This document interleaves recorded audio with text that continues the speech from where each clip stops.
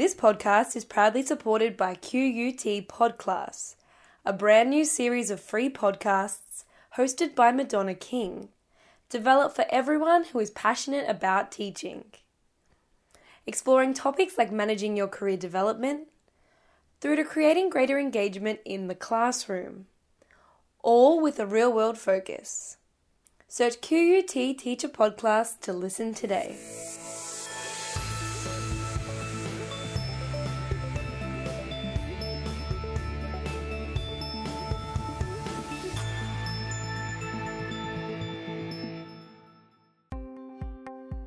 Thanks for downloading this episode of Teacher Staff Room, where we catch you up on the latest evidence, insight, and action.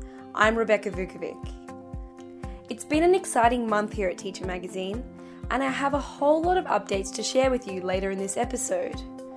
But before we get into any of that, let's kick things off by looking back over the research we've covered this month. And just a reminder, I'll be posing questions throughout the episode that will allow you to reflect on your practice. So if you need to, please feel free to pause the audio to give yourself a chance to consider them. Okay, this month I interviewed Dr. Jacqueline Duarte from Western Sydney University, who's been researching multilingualism in schools by actively involving teachers and students as co-researchers. It's a fascinating study that has spanned 4 iterations.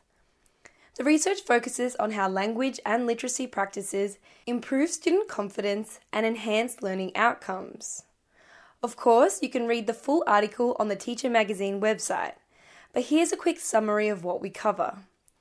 We talk about the value that each student brings to the classroom, how teachers can build on that knowledge, and how teachers can shift their thinking away from focusing on what is limited or lacking for students who are English as an additional language, dialect learners, or from migrant and refugee backgrounds, to instead using students' knowledge and skills as a starting point for learning. When talking about the teachers involved in this study, Dr. Duarte says this quote, "What they realise is that students are really engaging in quite complex communication outside of the classroom, that they've got rich experiences and they're doing all sorts of things. So their expectation of what students know and could do was incredibly increased as a result of this.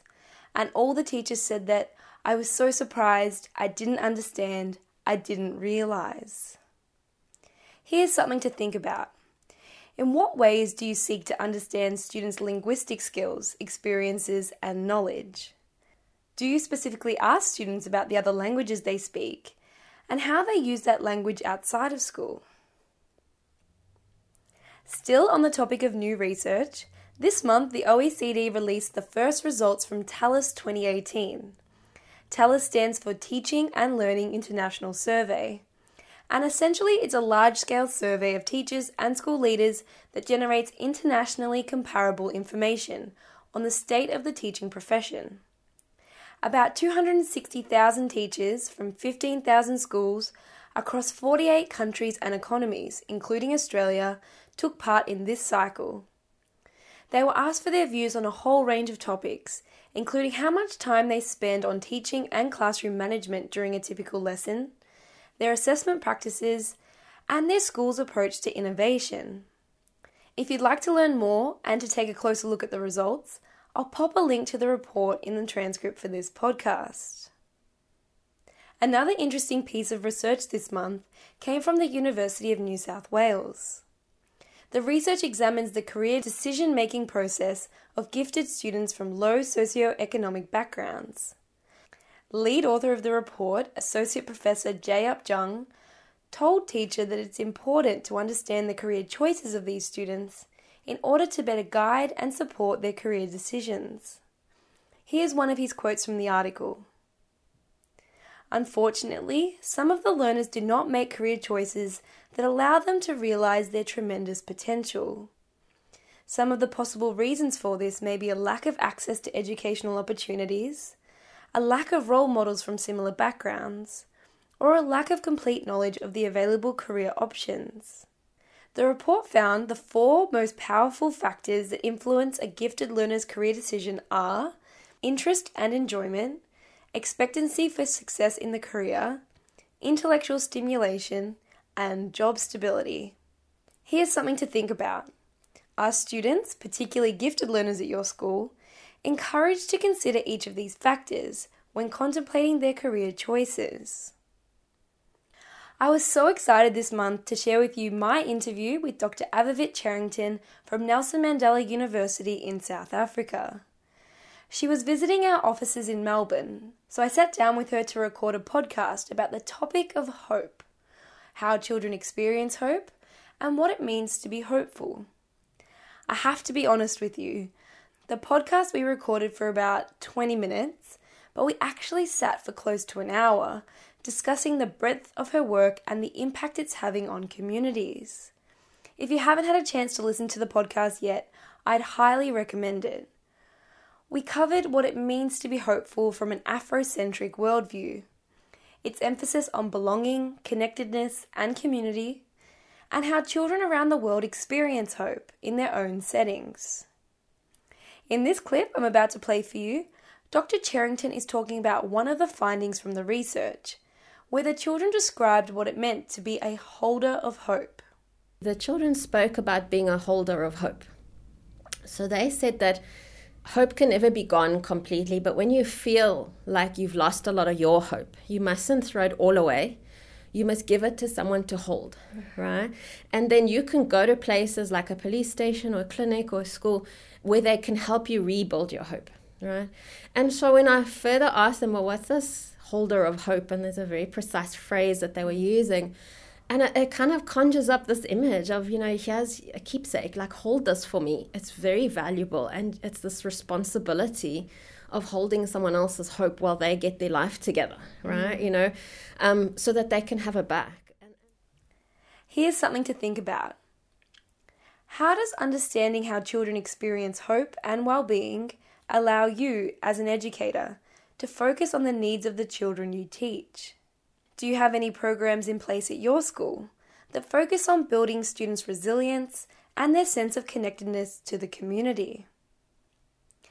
And while we're on the topic of podcasts, I have some exciting news for you.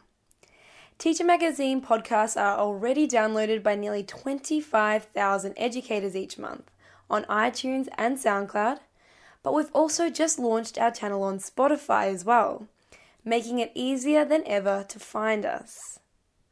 And while we're on the topic of news, I thought I'd also let you know that we've now got a special section of our website dedicated to early years educators. It's filled with articles, podcasts, and videos aimed at those working with children in their first few years of education. You can find it by clicking on the link in the transcript for this episode. Here at Teacher, we know how much our readers love infographics, so we've branched out a little bit this month and we've produced a video infographic.